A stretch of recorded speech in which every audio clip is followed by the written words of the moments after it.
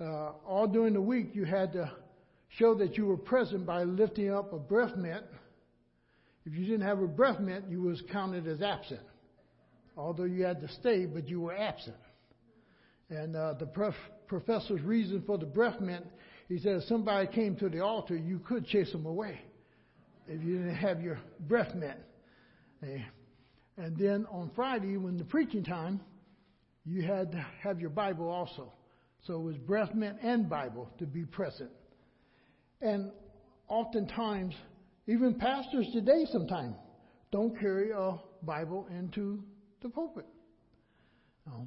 And many of them just preach from the top of their heads. Some of them will have notes, whatever, The whole thing is this Word of God. The Word of God educates the man of God and the woman of God. It educates them that they might live the life that God has planned for them.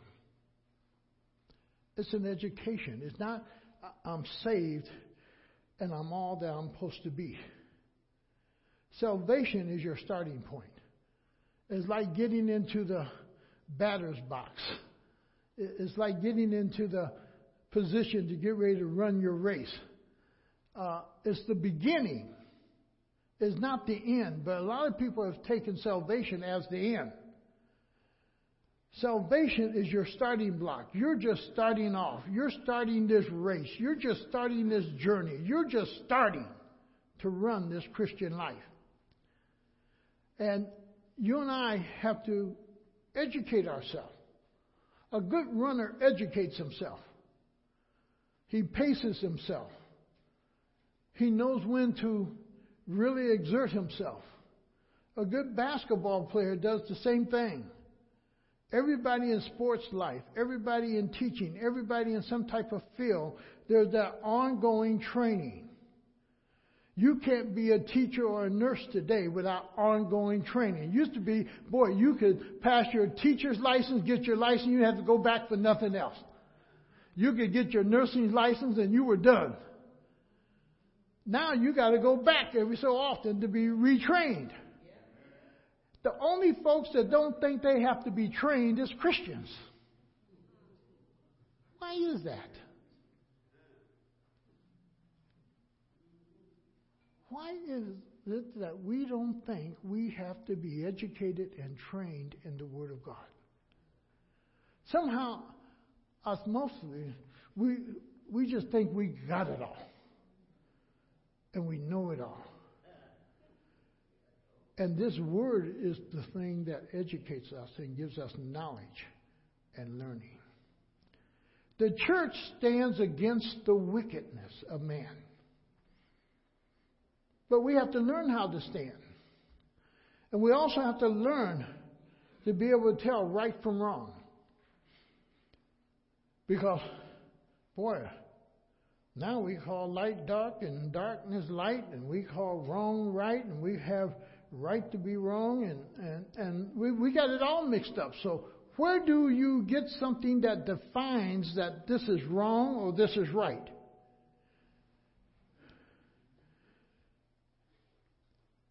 Somebody has to set the standards. If man sets his own standards, you'll never be able to cross the finish line. You don't know if you finished at 25 yards or 50 yards or 75 yards or 100 yards or 200 yards. There got to be a standard that says this is the 100-yard dash and this is where the finish line is. Somebody has to set those standards. And God has set those standards.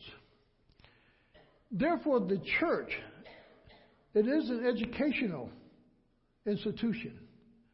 And the church prepares God's people for works. Works that are going to work against the wicked ones in this world. Now, our government couldn't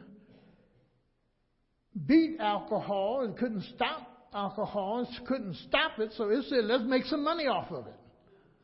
And they legalized it. Now, we've done that with the alcohol. Boy, when we was kids, how many of you knew about the numbers? You could play a penny, you could play a nickel, you could play a dime, you could play this, and they had people running all over the neighborhood playing the numbers. So the government basically said, boy, we're going to get involved in that too. We're going to start the lottery, and we're going to win us some money, and we put a good little tail behind it. It's going to help education. And very little money go towards education. I was getting gas the other day on Waterloo Road in Manchester there at the BP. Guy spent $130 on getting those little tickets up out of the thing. You know.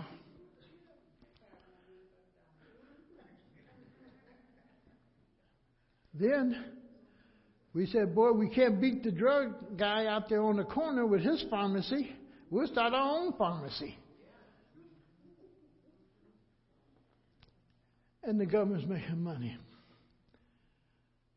The Christian cannot take wickedness and use wickedness to win people to the Lord. It can only use righteousness. It can only set up something against that thing that is wrong, but it has to be set up in a biblical fashion that is right, that can come against that wickedness.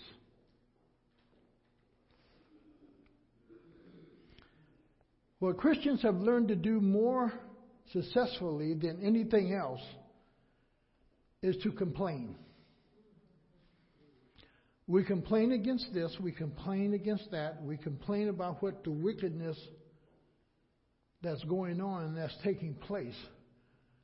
But very seldom will we set something up that will counter it or give people an option. And there's a reason because of that, why we don't set it up. We'll come in our four walls and talk about it. We'll come in our four walls and we'll complain about it. And that's one thing about the young people. They're just tired of hearing the church complain and then don't do. And the reason we don't do is because the first thing we always say, what's the cost? But we're quick to very quickly quote, our God owns the cattle on 1,000 hills. But we don't act like that.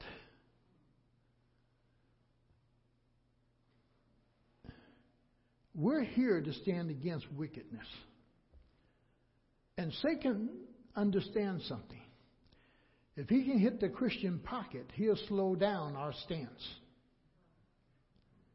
He'll slow down what we do. And see, God didn't call us together to act as individuals. He called us together to act as one people. Because 3 sticks tied together is hard to break. And the church is the place where the people of God are educated on how to act and work together towards the wickedness that is in this world. The church prepares the people of God for works against wickedness in this world. And that's one of the jobs of the church. We have too many people who say that they're saved, and yet they live wicked, evil, sinful lives.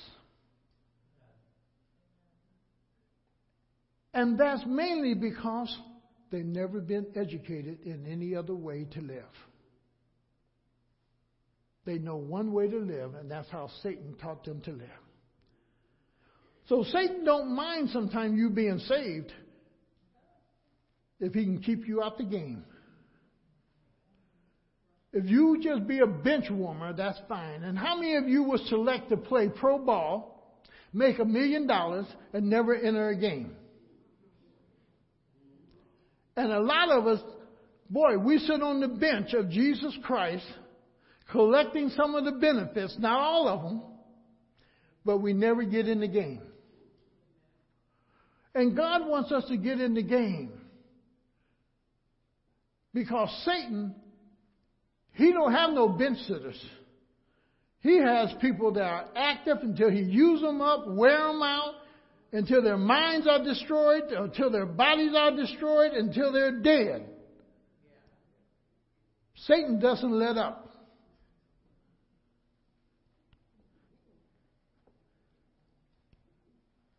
But the church, the people come to a place that as long as I come in my four walls and I can jump and shout and be happy a moment, I'm okay. But don't tell me what I should be doing. Don't tell me how I should live. Don't tell me how I should think. Don't tell me that I should be married to one woman. Don't tell me I can't play around some. Don't tell me I can't sleep over here and sleep over there. And don't tell me I just gotta love one man. Don't tell me I gotta give so much money to the church. I'll give what I want to give them. If I only want to give 50 cents, that's what I'll give.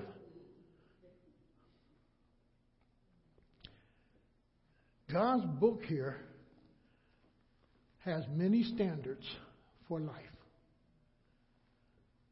And that's what we are to learn and then apply and teach our children, our grandchildren. I hope we can see them teaching their children.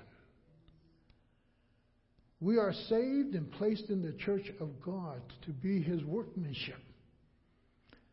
And that workmanship is we are made by Him. We are developed by Him. That word workmanship. It is something that has been crafted by God. You are not what you used to be if you really are saved, because you are now crafted or being crafted by God. And that's why the very next part says you're created in Christ Jesus. Not just that you were created. The first part is very true. God created us all. But if any man be in Christ, he is a new creature. He is being created anew in Christ. To be like Christ.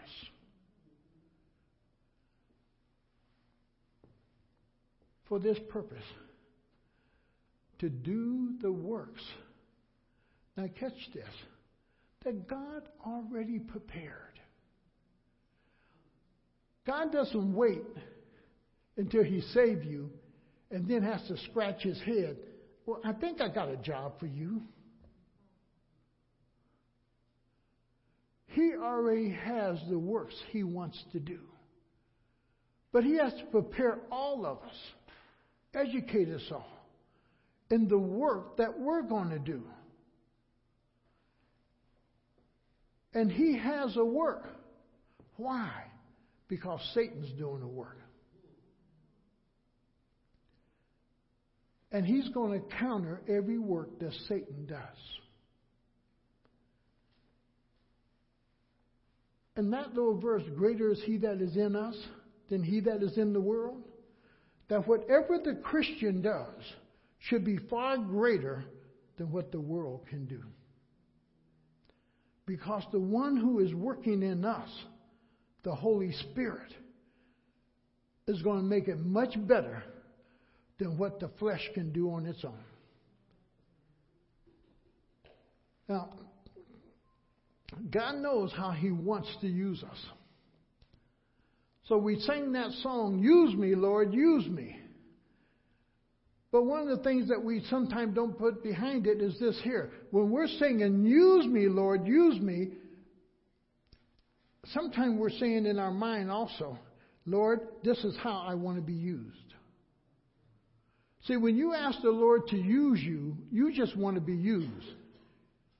You're not telling Him how you want to be used, when you want to be used, where you want to be used. You just want to be used of God. That's a maturing aspect of the Christian. That he understands and he desires to be used by the Holy Spirit to glorify the Lord Jesus Christ. That is not about him or her. It really is about the Lord. And I'm asking God to use me. But if God's going to use you, He has to educate you. He has to teach you. Because what you're going to go up against is that which is wickedness. Whether it be on the job, whether it just be out in public, whether it be the next door neighbor, you're going to go against wickedness. You're going to go against evil, and you have to know how to deal with that wickedness and that evilness. And you even have to know how to speak to that person who is performing or living in that manner.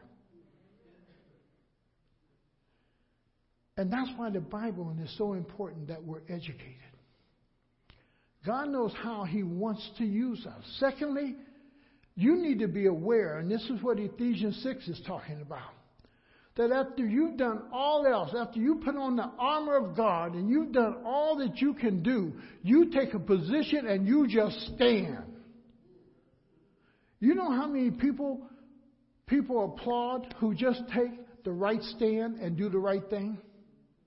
A couple of weeks ago, a man on news, he bought one of them chairs up at the shop up there on the hill up there on Roaming Road, Restore or Habitat. And he kept wondering why the footstool was so lumpy. So he finally just cut the bottom of it open a little bit, and there was $42,000 stuffed up in there. And he thought about putting a new roof on because his house needs a new roof. But he went back up to the store to find out who donated the chair and the foot ottoman. And he gave the money to the people because their father donated the chair just before he died in there. And he gave the money back to the family. That was the right thing to do.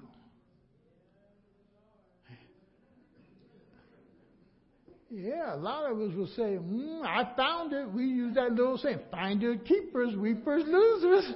You know, we go on and we use that little phrase and we come up with all other kind of things. Well, it may not be theirs. We come with all kind of excuses why we don't do the right thing. But the Bible gets us to a place we have to do the right thing, and Satan will always try to get us to do the wrong thing. Because the moment we do the wrong thing, the moment we sin, we fall out of fellowship with God for a moment. And at that point, God can't use us. Because God's work can never be done in wickedness, in sinfulness. Now, go with me to Proverbs 21:12. In this little statement, it tells us something about this fight that's going to take place.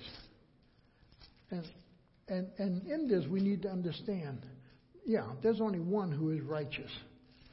And that's the Lord Jesus Christ. That is God.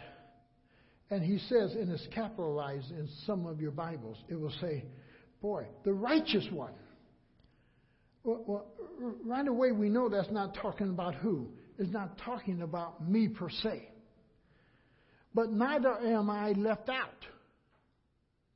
Neither am I left out of it. And that we need to understand the righteous one is God. The righteous one is the Lord Jesus Christ. That's the righteous one. And the whole process is that I'm included. Remember that little song you used to sing? I am the Lord's army. I'm a soldier for the Lord. I'm involved. When the United States talks about sending their army, who's involved? Everybody who's enlisted, who's in the military. Well, you're in the army of the Lord. And when the Lord fights a battle, guess who's involved in that battle? You are. Now, yes, the battle is the Lord's, but the Lord has a mighty army. Not just you. He has the angels. Jesus said on the cross, boy, I could have called, 10,000 angels. See, the whole process is that we're in that army. The battle is His. But we're His soldiers. We're the people He's going to use to fight against wickedness. And yet, He can destroy it all by Himself just by speaking a word. He can do it. He can do it. But the way that we see God work is when we get involved in the battle. The way we see God work and we get to understand Him and we're able to see His hand move is that we get involved in what He's involved in. See, I just don't want to be a spectator. I want to be a participant. I want to be used by the Holy Spirit. I want God to use me. And he goes on there, he says, the righteous one takes note of the house of the wicked. Every wicked thing that's going on, God's aware of it. But God holds up a standard of righteousness for every wicked thing that takes place. Or the wicked would never know or be able to identify the righteous or the righteous thing that they need to do. So God is always setting a standard that the wicked can see and recognize that this is what is right. This is what is right. This is what is right. And as Christians, we should be clothed in the righteousness of the Lord Jesus Christ. We take our stand, we live our life, and people should be able to look at you and say, that's what it is to be a godly woman. That's what it is to be a godly man. That's what it is to be a godly family. That's what it is. That righteousness. That's what it is for a man not to smoke. That's what it is for a man not to cuss. That's what it is for a man to dress himself like a man. That's what it is to be a godly woman. Not a loose woman. Not a woman who's trying to show and be flashy and show herself off. Should be able to be declared by some, that's a godly woman. Then a godly family. That's how you raise a family. That's how you put interest into a family. That's how you build a family. These are the things that you do. Why? They are the righteous things that have been taught by God. And people are able to see us do it and live it. And he says, boy, he takes note of the house of the wicked. And look what he says now. And brings the wicked to ruins. Brings the wicked to ruins. And my question, will he use us to bring down the work of the wicked ones? And I think he does. I think he uses his people to bring down the wicked. To show the wicked that they're wrong. And to show the wicked there is a right way to live. When I talk with men and women sometimes, they tell me, no, we're just kind of like living together, this and that. Well, God has a perfect plan called marriage. The first thing they want to tell me about all the failures in marriage. There are a lot of marriages that fail. But my answer back to them is simply this. Somebody in that relationship was not following Christ, so it would never ended up in divorce. That's all. There's an answer. Somebody was not following Christ. Both husband and wife have to be following the Lord Jesus Christ. That marriage works and shines and is a testimony in the community. That is a testimony to the rest of your family. That is a testimony that marriage does work. Somebody got to stand up and say, yes, I'm going to shine for the Lord. I'm going to allow the Lord to use me. And I believe God wants to use us. Jerry Falwell was right. Like he said, I'm not going to spend a lot of time talking about the abortion houses. I'm not going to spend a lot of time out there marching against the abortion houses. I know that they're wrong. And what did he do? He set up a program. If you became pregnant and you came into their program and was accepted, He gave you a place to live, gave you 4 years of college free. He wanted to educate you, and He helped you feed that baby and clothe that baby until you graduated. Now, you may not think much about Jerry Falwell, but he did something very positive. And the whole process, if you take a lot of our churches, if we stop overpaying and we stop building big cathedrals, it might be a surprise what we can do in the community and in the lives of people. God is not really glorified by the cathedrals that we build or the buildings that we build. And yes, you need to build facilities that allow you to function. But some of the things we're building today and some of the pays we're paying out is getting ridiculous. Because there's more important work to do than to lavish one person or to lavish one building. There's more important things to do. And that is rescuing people, rescuing children, rescuing marriages, rescuing. And all those things takes funds to do. Go over to Proverbs 29. And he tells us in verse 27. Let me get there. The righteous detest the dishonest. The righteous detest the dishonest. If you were at McDonald's and you're going through the drive-thru and you gave the person $5 for your cup of coffee, but they give you $10 back, would you give it back to them, or would you say, I'm blessed? The Lord just blessed me. You know. Or would you allow the person to know you made a mistake? I got a cup of coffee. It was only this much. I only gave you this much, but you gave me back 10. That would be the right thing to do. But sometimes we're getting funds differently. Boy, I can't tell you how many times right down the bottom hill where Jasper used to work, they hit those tickets. And boy, they start off with their holy dance. I don't know how many dances Jasper done seen down there. You know. And they get in the store, praise the Lord, praise the Lord. Well, okay, you hit. But were you really trusting God when you played it? Because if you were trusting God, you would never played it, because you know God will provide all your needs and you don't have to do it. But until you're educated that God supplies your needs, God gives you all that you need, you try to then take care of yourself in other ways. And he says, boy,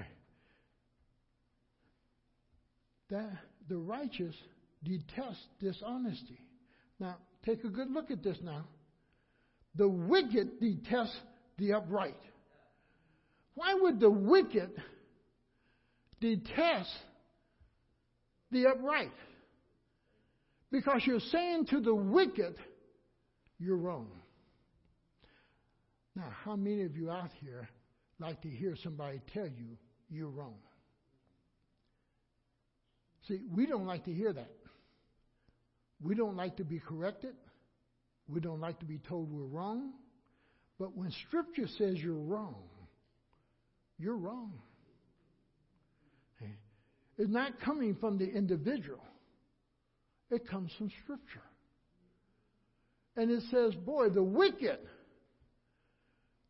boy, they detest those who will say to them, you're wrong.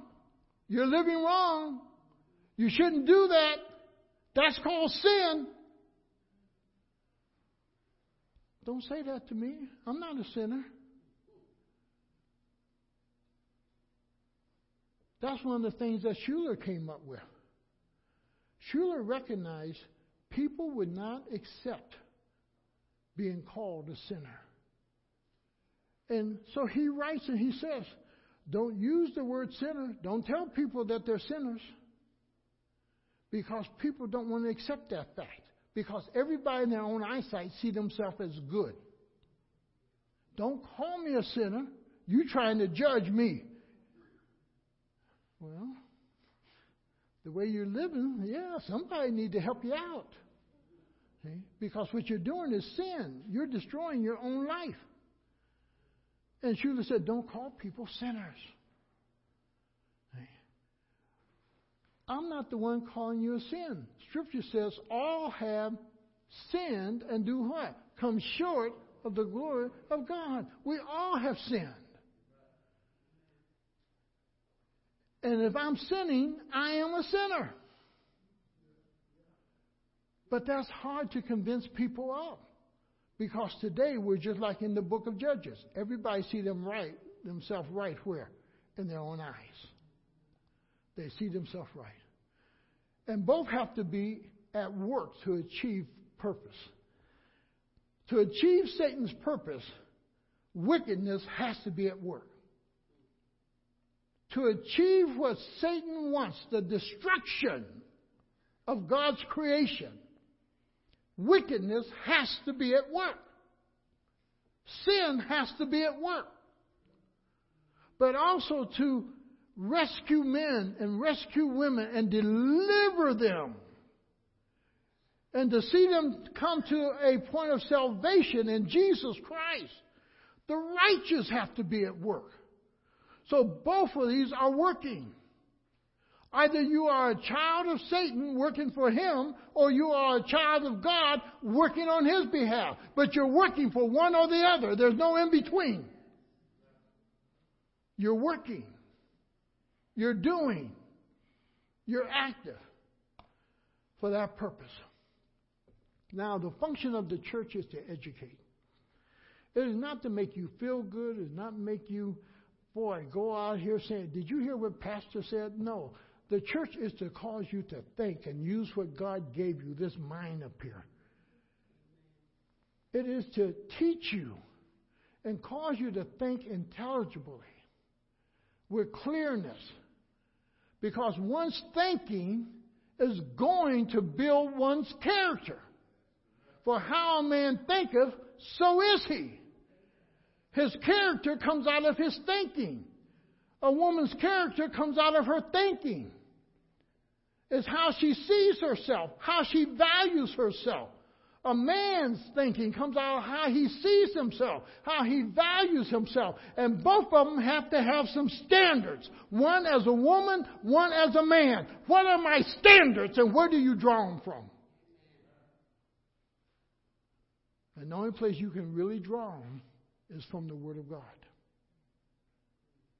I was listening to Nelson Mandela yesterday, and he was describing in his tribe that he was in that they passed from being a young man into manhood by being circumcised with no pain medicine, just a sharp sword or spear, no stitches, no nothing else. And they are circumcised, and that piece of skin is thrown into a hut. All the young men there that are circumcised, then they burn down the hut. And it's to demonstrate you have moved from childhood and young man into manhood. I don't think I'd ever become a man under Mandela's rule. Hey. But what is it that develops a man and a woman? Nothing can develop a godly man or a godly woman but the Word of God. But the Word of God. Nothing else can. And that's the purpose of the education. That we're building character in godly women, godly men. What do we want to accomplish? Go to Ecclesiastes with me. Ecclesiastes chapter 12. Teaching, as I said a couple weeks ago, we can teach and you can gather knowledge. But knowledge without action means nothing.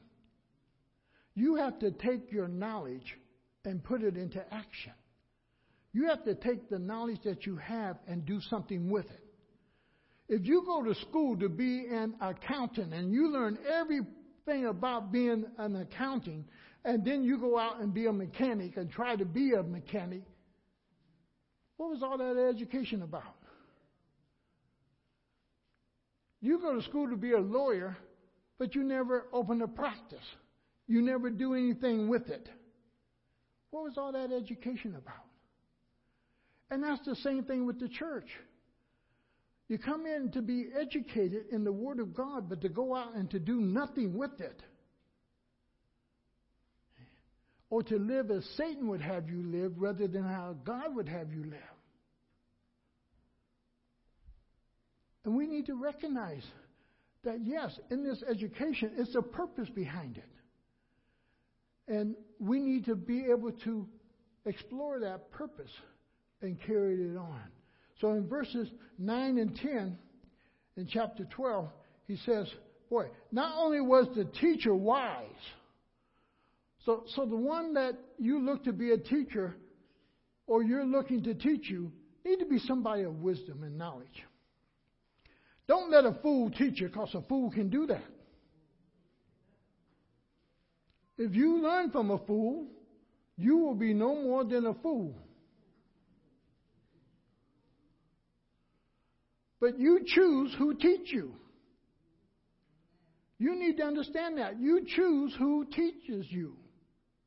And you need to be wise in picking who's going to be your teacher. And he says, again, not only was the teacher wise, but also he imparted knowledge. Is there knowledge being imparted? Is there something that you can learn and take home and study and contemplate or rethink it and examine yourself by? Am I receiving some kind of knowledge? Or I'm just a hearer, but I'm not a doer. And James said, don't be a hearer, but be a doer of the word. And the whole process is that you want to gain knowledge. You want to gain understanding. And it's the teacher that will help you gain that knowledge. One of the things that we're losing throughout church is Sunday school. And Sunday school is one of the places where people gain knowledge. But nobody wants to go to Sunday school. That's just for kids. Well, we're all the children of God. Whatever is here on Sunday morning for worship service should be in Sunday school someplace. But Sunday schools are shutting down. Wednesday Bible studies are shutting down. Because God's people rather be ignorant than to be knowledgeable. And God says, my people perish for lack of knowledge. My people perish. See, Satan beats up on a lot of dumb Christians. All because they don't know. And he wants us to know. And he says he imparts knowledge to the people. That's the job of a teacher. To impart knowledge. Now, you can't be wise in everything. But you can have a little learning in everything. So on my little couch, I'm going through a book about this thick on just finances. It talks about older people and their finances, young people, finances, and daycare, what it should cost and how much of the salary or earnings should go into daycare. It talks about investment for long terms. It talks about the insurance, what kind of insurance you buy. It goes through the different names of insurances and so forth. The only reason I'm reading it, because sometimes people ask me questions. Now, I'm not real knowledgeable about all the insurance plans that are out here, but I should have some knowledge in case somebody asks me. If somebody asks me something about retirement, I should have some kind of knowledge about retirement.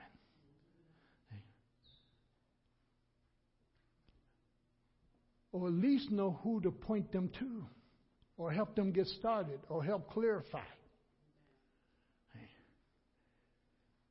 And then it's helpful for me, too, to know those things for myself.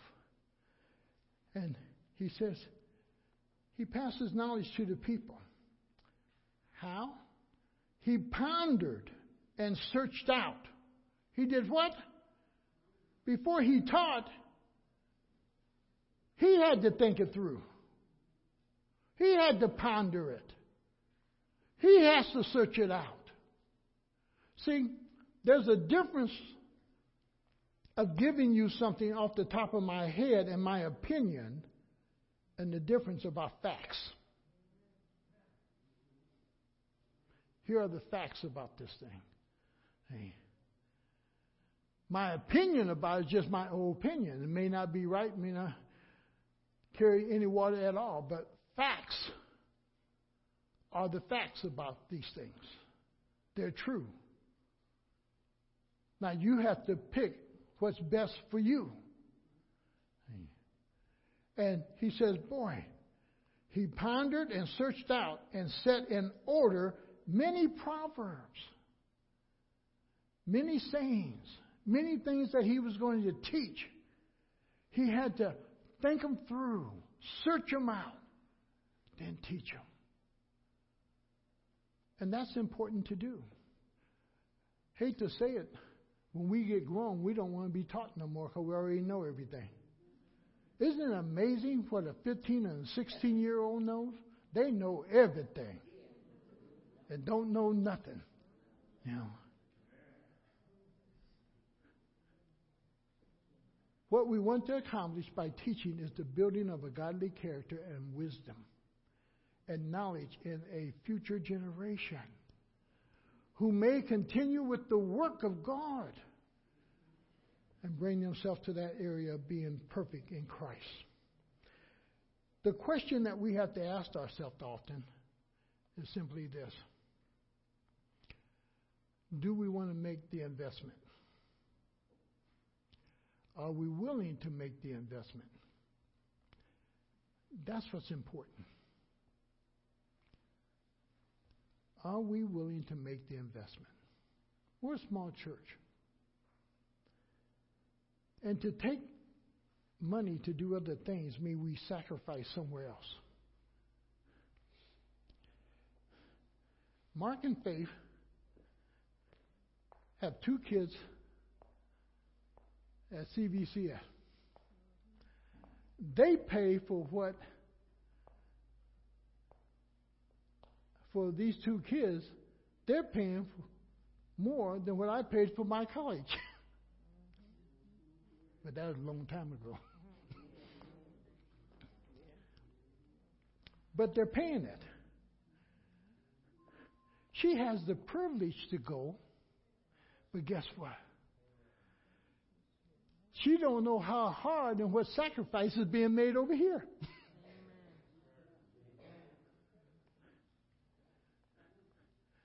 Boy, he's gifted with that piano.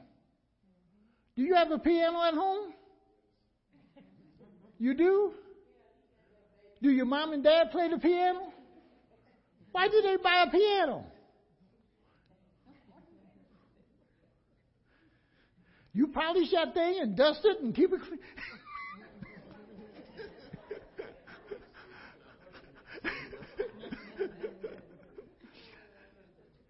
Oftentimes when we make investments into the lives of people, at first they don't recognize the benefit or the blessing that is there. And sometimes we get upset with people because we're making an investment in them and they don't recognize it. Oftentimes they won't recognize it until years later what that investment really meant. But without the investment, the change never takes place. Somebody has to be willing to make the investment. Dr. King invested in all of us. In one sense, he gave his life, his family life, the life of his children, in order to be a blessing to many of us.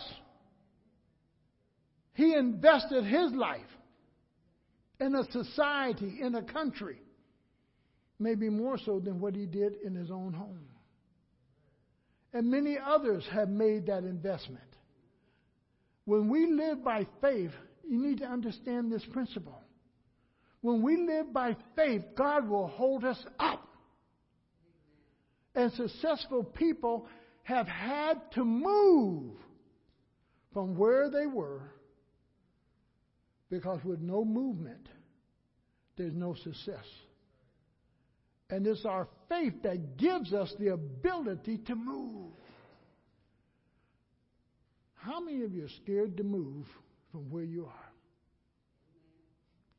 It was a frightful move for me to leave Chrysler, leave the home we was buying on Worcester Avenue at that time, and move all the way to Georgia. But it was faith in God that He had called us to go to school, to leave Chrysler, go to school, be educated for this, and trust Him during those years. But there had to be movement. As long as I lived on Worcester Avenue, this would not be here today. But there had to be movement. And sometimes you hear it said in this fashion: you have to step out in faith. And that's your movement. You're trusting God. You have to move. And Acts 17:28, we move and we live in who? In Christ Jesus. We have our total being in Christ Jesus. We're trusting Him. And when you find people willing to invest in you, be ready to move. Be ready to move. Making an investment in one's life takes time. Now, what's the problem with time? We become impatient. And God says, boy, you need patience. But oftentimes with time, we become impatient because the other person is not moving fast enough for us. The other person is not growing fast. I'm going to give you just 4 years to get through school. I remember a letter that my son wrote me. He's going to take another semester to get through school. And I ain't spent 4 years. There ain't no more semesters, brother. You better finish this semester or you done as far as any money from this household. And he got busy and he got done. Talking about he going to do another semester. Well, you ain't paying for nothing. No, you ain't doing another semester. You know. And that brings our what? Our patience. You know. But we have to learn patience while we're dealing with somebody, because it's going to take time for that development and that change to slowly take place. People don't quickly turn, and people don't quickly understand you're trying to help them. They think you're trying to run their life. They're thinking you're trying to get into their business. They're thinking that you're trying to do this with them and this with them. And the whole thing, it takes time to win a friend in order to lead a friend to Christ. And it takes something else. It takes energy. How many of you have ever been drained just dealing with somebody? And even when you see them outside the door, you want to act like boy, I hope they don't see me in here. Because to deal with them, it takes all your energy. But dealing with people, that's what it does. Especially hurting people. People who are trying to find their ways. It takes a lot of energy out of us. But God will restore the energy if you're willing. And then there's a mental commitment. Understand something. Everybody is not on your level. And I'm not no high somebody. And I don't think I'm way down here either. But some people, A, B, and C ought to be A, B, and C. You know. And you're just trying to help them connect the dots. But they don't see the dots. They haven't learned how to build. You got to do A first. Then you got to do B. And then you got to do C. They don't understand that because they just want to jump from A up to G, or they want to go from A to Z. They just want the thing done with. No, it takes steps. And that deals with your psyche, because sometimes you have to repeat it over and over. Have you ever told someone, I told you once now, I ain't told you twice. I'm not going to tell you again. That's dealing with the mental part now. And what we have to do is continue to deal with the person, because it takes a mental commitment to deal with people. But that's what we're called to. We're called. Have you ever tried to talk to somebody coming down off of drugs? It's almost a waste of time, isn't it? Because when they're coming down, they want all kind of help. But once they get all the way down, they're ready to go find another. And then, that last part really hurts. If it digs into my pocket, I may not even start it in the beginning. To deal with people, especially the church has to learn this all over again. To deal with our young people, to deal with people is going to take money. Go ask our Board of Education. To educate people, it takes funds. It takes material. It takes time, energy. And in that whole process, you're kind of like spinning a little bit. And God will provide it. If you do ministry for the glory of God, He will provide. Dr. Budna, I'll never forget his statement. He says, when you do ministry that will glorify Jesus Christ, never worry about the money, because God will always support His ministries. Money will always follow God's work. Somehow He makes it happen. It may not be in your time, but God will provide. God will do it. Because God knows Satan uses that money thing against us. Because a lot of things that stop the church from doing the things that it needs to do is that little thing called money.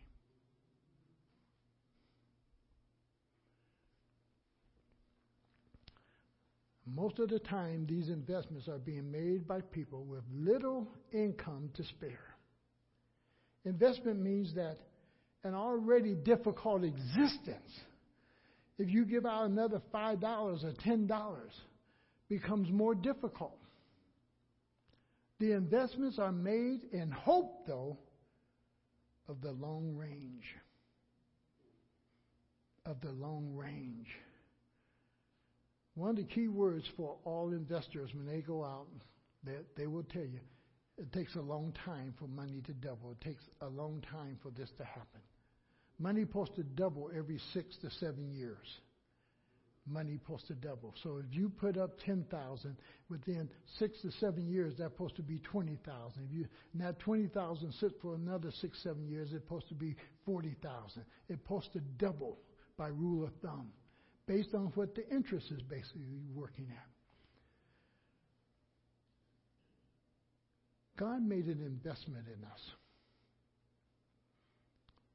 In John 3:16,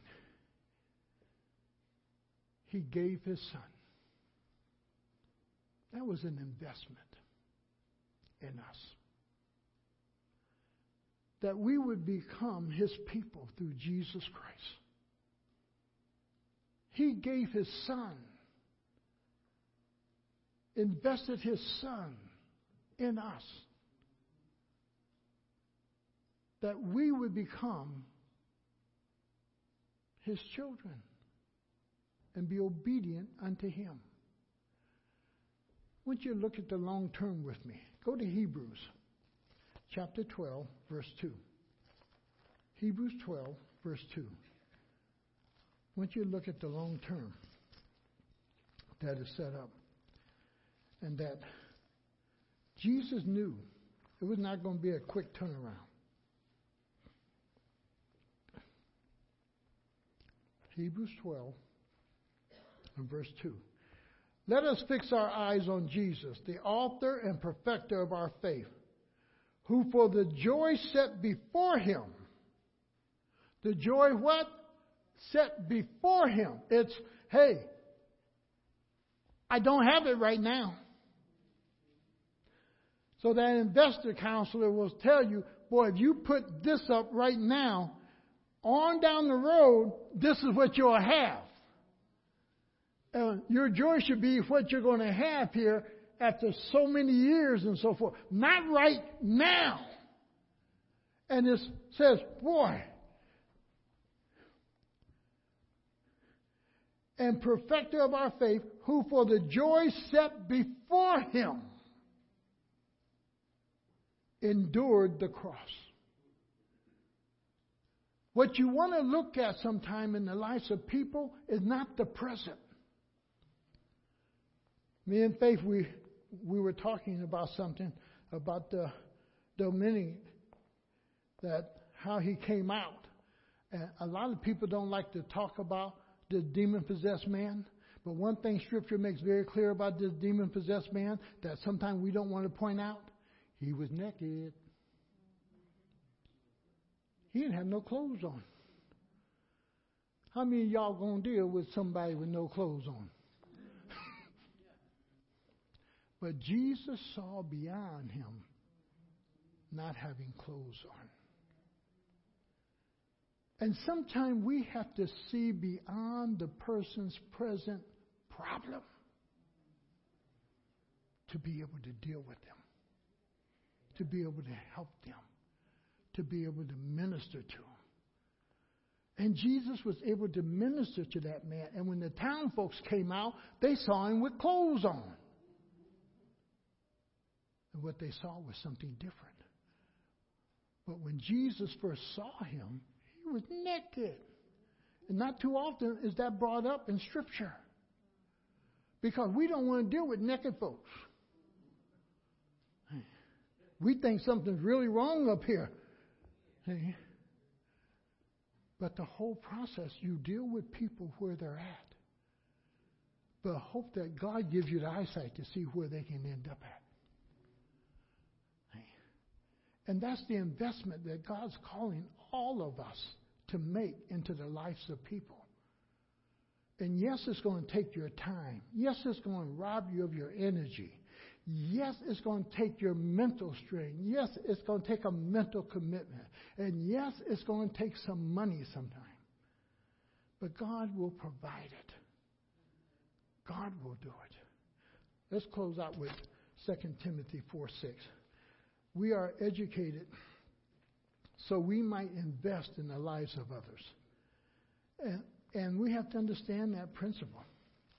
God is not going to teach you so that you just sit around and do nothing. You stop your own spiritual maturity and education based on the very fact that you won't get up and do. And when you won't get up and do, you stop your own progress. Basketball players practice their moves. One thing you kept hearing about Kobe Bryant was how hard he worked on his moves. And he would be out on the court sometime when nobody else was out there practicing his shots and his moves. You have to practice what you're going to do sometime before you even get in the game to do it. But when you get in the game, because you practice it so much, you have confidence in yourself. And you have confidence in your God because you know what your God has taught you. You know how your God has equipped you.